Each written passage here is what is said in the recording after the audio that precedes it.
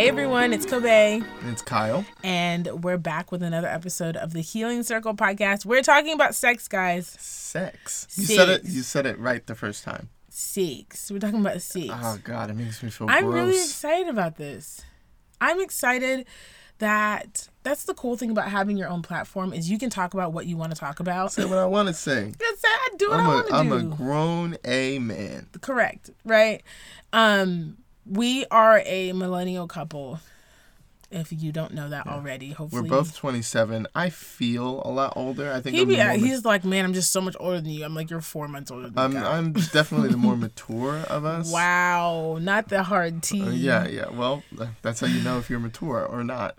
But we're young. We are squarely within the millennial generation. And yet, if we were being completely transparent, we felt like the issues that we dealt with in our marriage regarding sex made us so abnormal. Yeah. So just like what's wrong with us? You walk around at work like, can people tell? Right. Like they're looking at me like, do they know that sex isn't like super fun right now or something? Yeah. Or that it's difficult or, there's so many things. But that we found deep and abiding relationship with other couples who are willing to be honest and open and vulnerable, we found a lot of the things we dealt with were pretty normal. Yeah, very, very typical. To the point where if you're not dealing with some of the things we dealt with, at least a few of them, it's almost like, are you lying? Yeah. Because I don't know anybody that's not dealing with some of these. Yeah, and the reality is, we're learning every single day as we do life as authentic human beings and not as these reflections of these societal standards, that what we've been taught in media, what we've been taught in church, in the church house, what we've been taught about sex is not real. Yeah. It's not even like, I just don't agree with it. I know.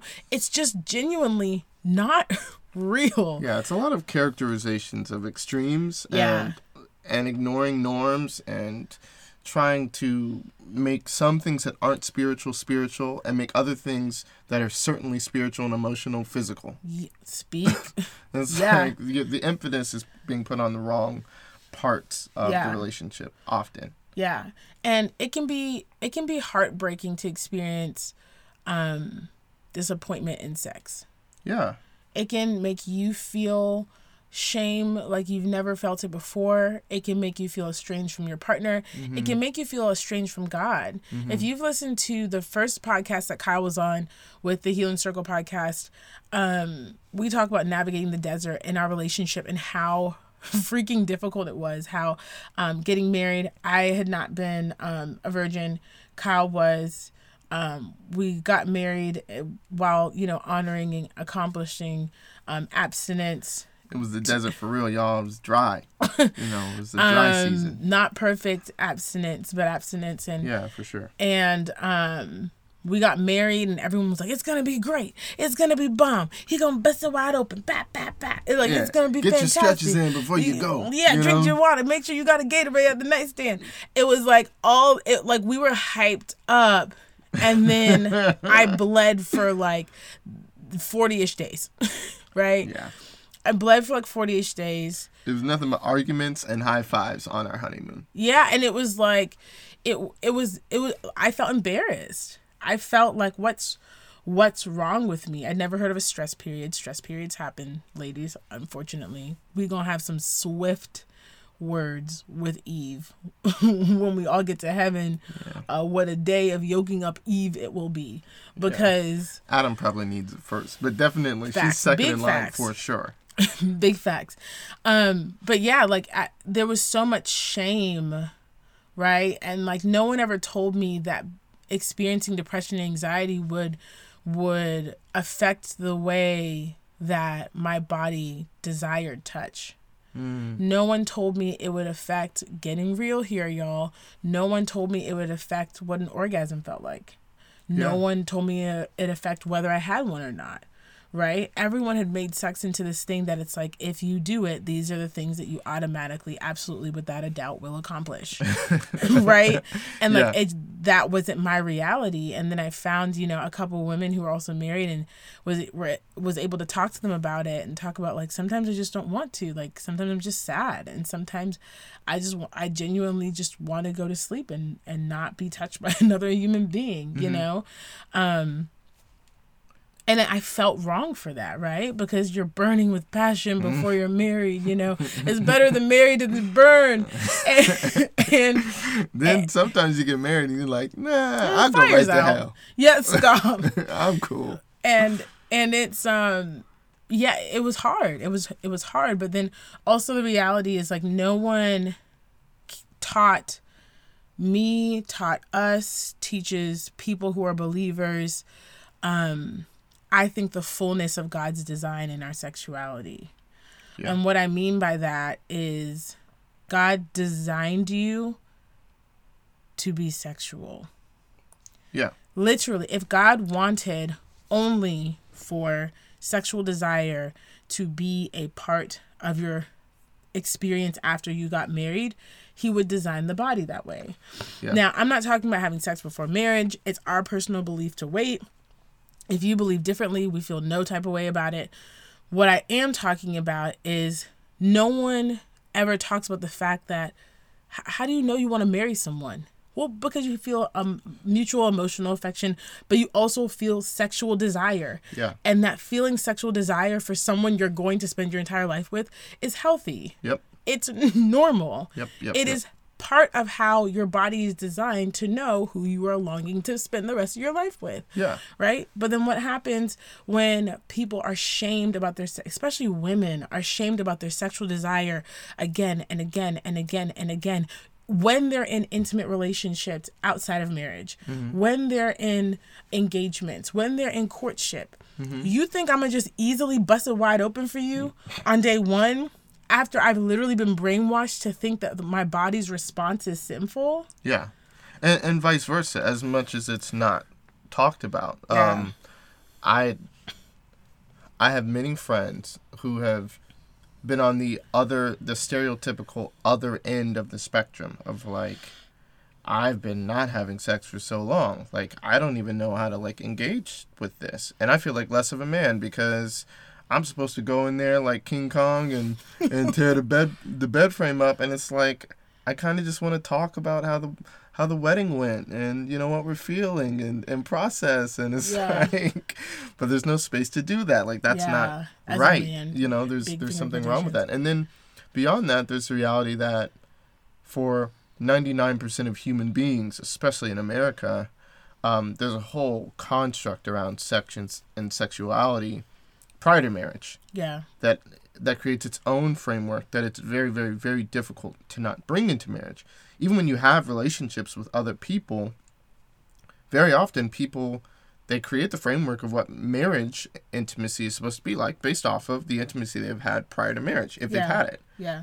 Except, almost across the board, people tend to agree it's pretty different. Yeah, it's different. Not because it's physically different. It's still different. You know, still parts going into parts. Yeah. But emotionally, there's a functional, real life difference that affects those parts differently than they ever did when you were dating somebody in high school or whatever. Yep, and a lot of what we want to cover overall is the reality that when you get married or when you develop an intimate relationship with someone outside of marriage, dating, courtship, whatever you want to call it, there are changes that happen. There's a give and take. There's a tug of war. There's a push and pull happening. That push and pull always affects our mental health, right? Yeah. It always affects how we feel about others, how we feel about ourselves, how we cope with the world around us. And that includes our bodies. Like and this is what frustrates me sometimes about like the Christian, the what I call like I don't even know how to explain American Christian culture. I'm not sure. Cookie cutter Christian. The fake Christian culture is what I can just call it authentically.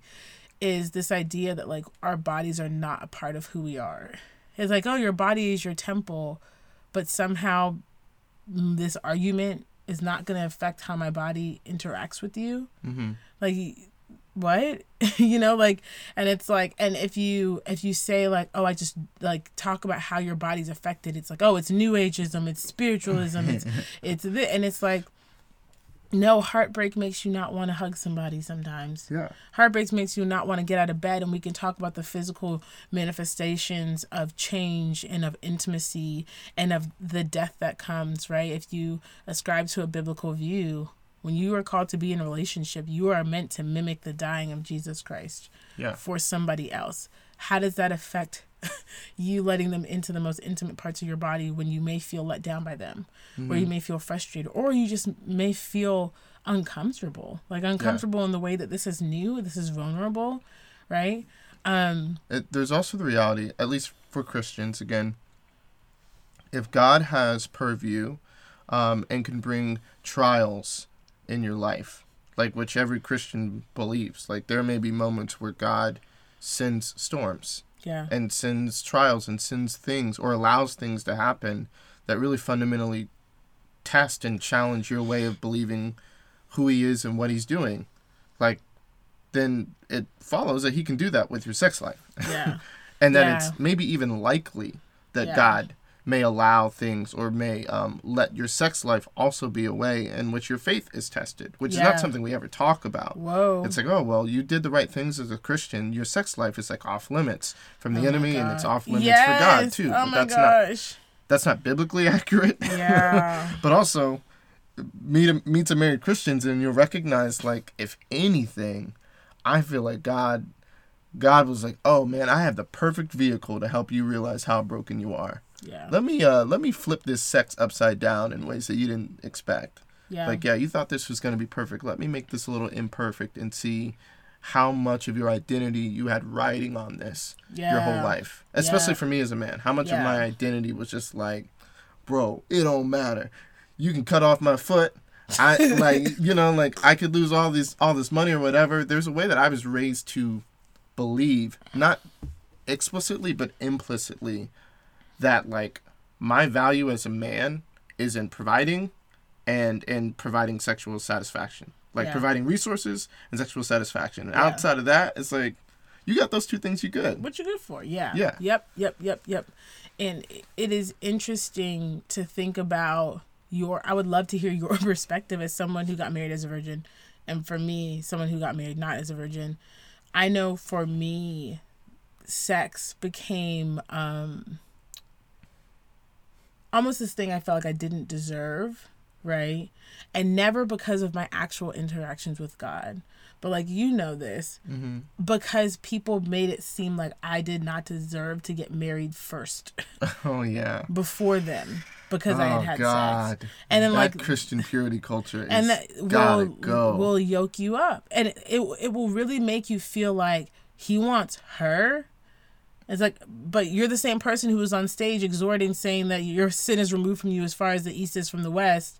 But then the girl who does have sex is, has decided to live a life of purity in a way that she feels is defined by her relationship by God. And now it's like, wait.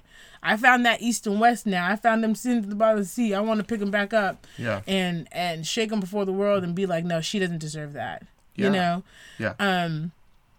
But also I think on the other end are people who waited and felt like they were going to get a special prize. Yeah. People who waited and were like, listen, I don't know what sex is for you, but I waited, and sex is about to be buck wild, crazy. And even thinking about how it interacts with pornography, how it interacts with race. Right? That being treated tenderly in sex was something that I was like, huh?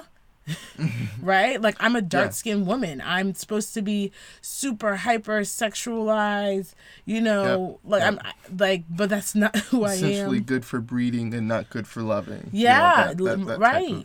And that's just not my story, right? But like, sex plays such a huge role in our lives because I think that it's this thing that we're constantly chasing. And then like when we get the fullness of it, we realize how much of a burden comes with it. Yeah. If you know me, you know I absolutely love my essential oils. That's why we're so excited to be sponsored by Nature's Fusions. Nature's Fusions is a Christian family-owned essential oil and hemp extract company that is dedicated to giving people the tools they need to improve their lives and their natural health. The best part? They're affordable and have a forever guarantee. That means that you can return their essential oils for any reason after any amount of time for a full refund. Use the coupon code KOBECAMPBELL to get 15% off your next purchase. The code never expires, so you can use it as many times as you want. Again, that coupon code is KOBECAMPBELL to get 15% off your next Nature's Fusions purchase. Visit the link in our show notes to grab your goodies. Now, back to the show. Yeah, I mean, I think, so one, like, as we have the conversation, like, let's be very clear. We want to try and be as candid and open as possible. You know, Kobe and I were committed to submitting our sexual identity to God in every way that we could conceive of. So that meant, like, trying to keep it chaste before the wedding day, which we had a lot of successes and we had some failures. Yeah. And so we're not like the people saying, like, if you hold hands, like, you go into hell and nothing. Because we did more than holding hands, for sure. But we definitely were committed in ways that was really difficult, and we know that God honors that. We thought that it was like you check the box, so you get this prize. It was exchange. It was not that. It was not. God said, you thought, have fun. And you know, and even as a guy that hadn't really, well, I didn't come into our relationship as a virgin, technically, because I'd had sex once before. Remember, I told you I was so guilty about that moment. Oh, yeah. That I'm so sorry, guys. Well, we don't reference it. In my head, it didn't count in my head, but. Well, again, terrible. We don't, because, like, it was, to put a point on it, I had so much emotional and spiritual baggage around the idea of sex that the first time I did have sex, I know that I had sex because I know that the other person was there. I don't remember any of it. My brain treats it like trauma. Yeah. I remember throwing up afterwards. I remember wanting to commit suicide. And I remember, like, this deep and abiding shame that, like, struck me so deep I can barely even remember it. And then from that point on, I was abstinent. But let me talk about, I want to jump into, and this isn't planned, I want to jump into that type of shame, that type of visceral shame. That is not of God. Yep.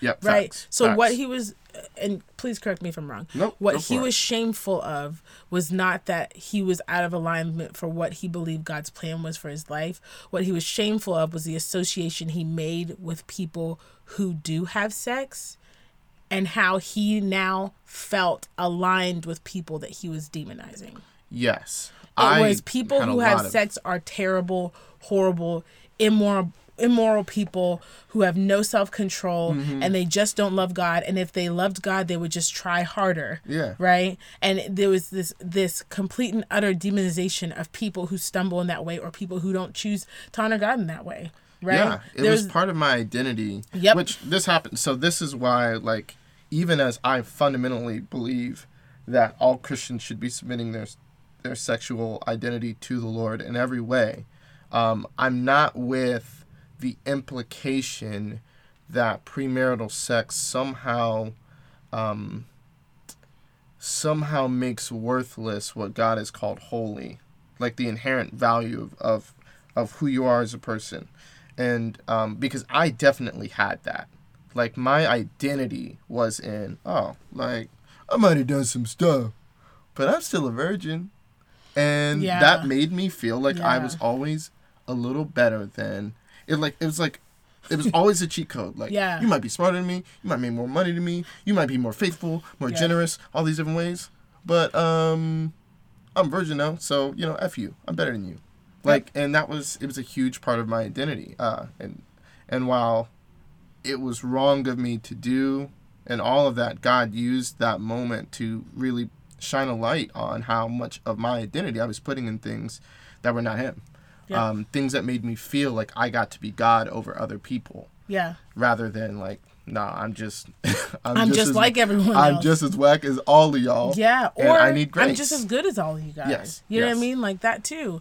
And I think that what made it really hard was the idea that someone may have heard what Kyle said about like, oh, I felt so much shame and threw up, and been like, oh, that was the right response. Yeah. Like that was holiness. That was God's righteousness. That was God's spirit accosting you and yoking you up and arresting you and telling you to be holy. And it's like, no, that was unhealthy, unnatural shame. Yeah. Well, that was I would communicated. Call, like, demonic shame. That was, yes, that was communicated through religion. Mm-hmm. Right?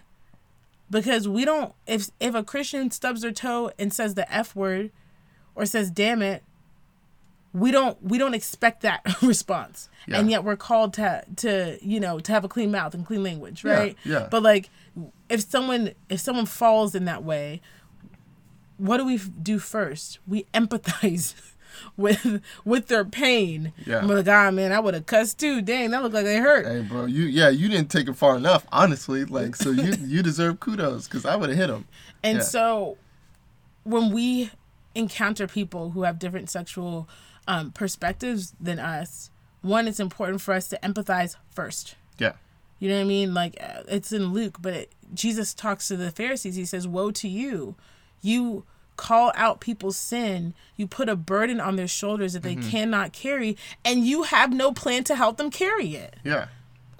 You heap a burden on their heads and you do nothing to help bear the weight. And yep, he says you don't even lift a finger. Yeah, and he says, woe to you. Yeah. Right? Because so many of us have so much to say about other people's sexual lives and sexual identities, but we have no plan to actually do life with them. Yep.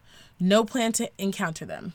No plan to even get to know anything beyond that of them. And we say, oh, like your sexual identity is not who you are. Like you don't need to give your body to a man. You know, you don't need to sleep with people. Yeah. But then when they do, it's the only thing we identify them by. Yep. Right. And so we contradict the word of God from our mouth with the posture of our hearts. Right.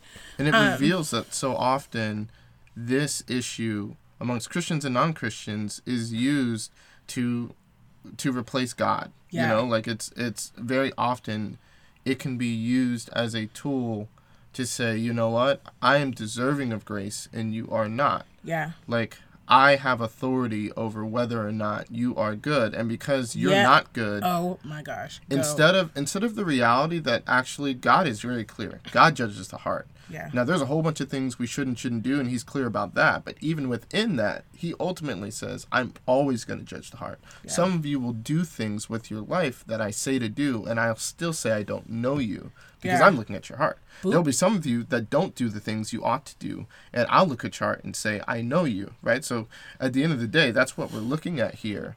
But very often, what especially in the purity culture, it becomes, die. Well, if everyone else around me has done 15 bad things and I've done 14, like I've made it in. It's like, oh, God's grading on a curve. So as long as I'm better than all the things other people shouldn't do, like I get to say that like I have reached some sort of level and I'm now blameless in his sight, when it's like, no, like you have whatever blame God is giving you. Yeah. And so it becomes an identity play. It becomes not only like, oh, this is what makes me good, but more importantly, this is what makes me better than you. Yeah, and a societal power play. Yes. Right? That there is a certain aesthetic when this is terrible for me to say, but honest, if I'm just being real, you can look at someone's Instagram or social media and pretty much tell if they ascribe to purity culture or not.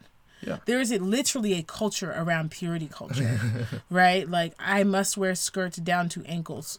Wow, not caveman talk. No, like literally, I must not wear anything other than bright pink and white in many different variations. Yeah, right? I don't want to cause so-and-so to stumble, which I think is an admirable Which is thought. like, first I'm of not all, saying that you should try to cause people to stumble, but it's not on you. Don't get me like started. If I look at another woman with lust in my heart, that's not on her.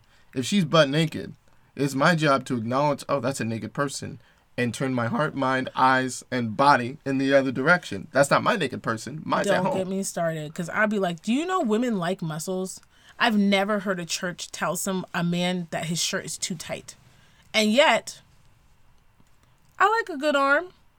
You got good arms. Thanks, babe. I like your arms. Hey. Right? And I've never ever heard a church say, brother, that button up is a little tight. It's gonna bust open in a second. Can you head home? I need you.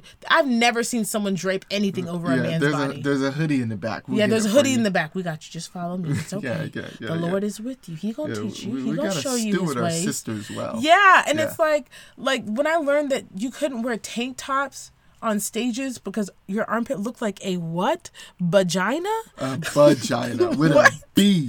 I'm like, who? And this is what happens when women do not have power in religious structures. Yeah. Just the most ridiculous.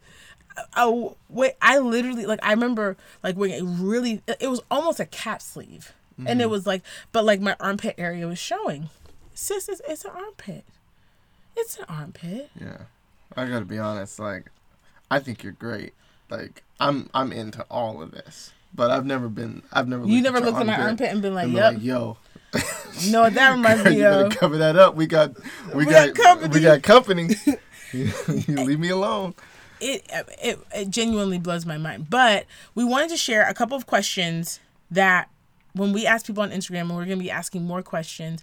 And if you want to submit a question, my email is in the show notes. So please, please, please do.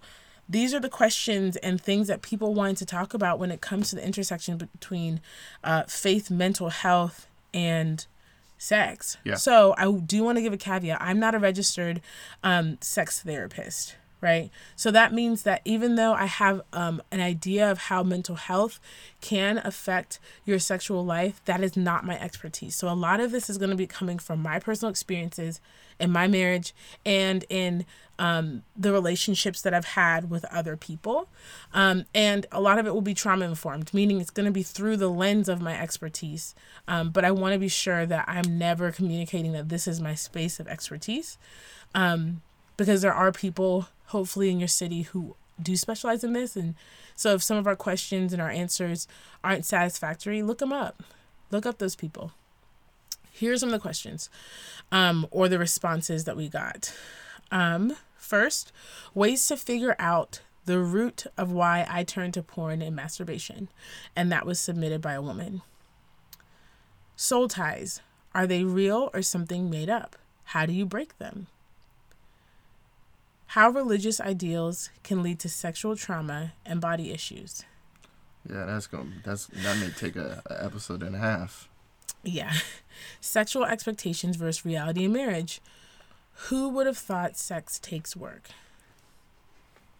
Bro. Someone who is married. It's like having a full-time job, bro. Yeah. How religious ideals can affect body issues. Got that again. Higher desire versus lower desire partner. That was submitted by a woman as well. And the reason why I'm sharing that is because it's so important for us to know that these stereotypes related to sex are not always real. Yeah. There are women who struggle with addiction to masturbation and porn. There are women who struggle with sex addiction. There are women who struggle with high libido. Yep. I don't even know if struggle is the right word. Who have high libido. Or rather, not even high, just higher than their partner, yes. That they have. In relation, yep. There are women who have lower libido. And so I want to make sure, obviously I'm never sharing any of these people's identities, but I want to make sure you guys know, this is not all what you thought. Someone said, girl, I just had a convo about this. Overcoming the sex is bad mindset has been impossible for me. So sex is not enjoyable still for me, which is heartbreaking. My mentor and I definitely categorized it as sexual trauma from religious ideals. And this was submitted by a newly married woman. Super common. Yeah. The most common thing in the world. Yeah. It feels like. Mm-hmm. So, in the words of the prophet Kev on Stage, we're going to talk about it. Oh, we are going to talk about it. Yeah. We may not get to every single question. We may not get to every single ideal. But we're going to do our best. And if there's something specific you really want us to cover, shoot us a message on Instagram. Shoot us an email. Get the email at the show notes. And we'll talk to you guys soon. Until the circle comes back around. Bye, guys. Bye. Hey everyone, thank you so much for tuning in. It means the world to us. If you guys didn't know, we just reached the top 200 mental health podcasts in the US, and we want to keep pushing. So make sure to rate, review, and subscribe to the podcast and share it with a friend. Also, join our Patreon. It's $10 a month. You get mental health resources from a licensed trauma therapist. It's pretty amazing. It's an amazing family, so join the inner circle. Plus, we dropped our merch. It's been a crazy time, and the slogan, Protect Your Peace, has never meant more. So grab your t-shirt, hoodie, or crew neck when you get the chance, and we'll see you guys next time. Bye.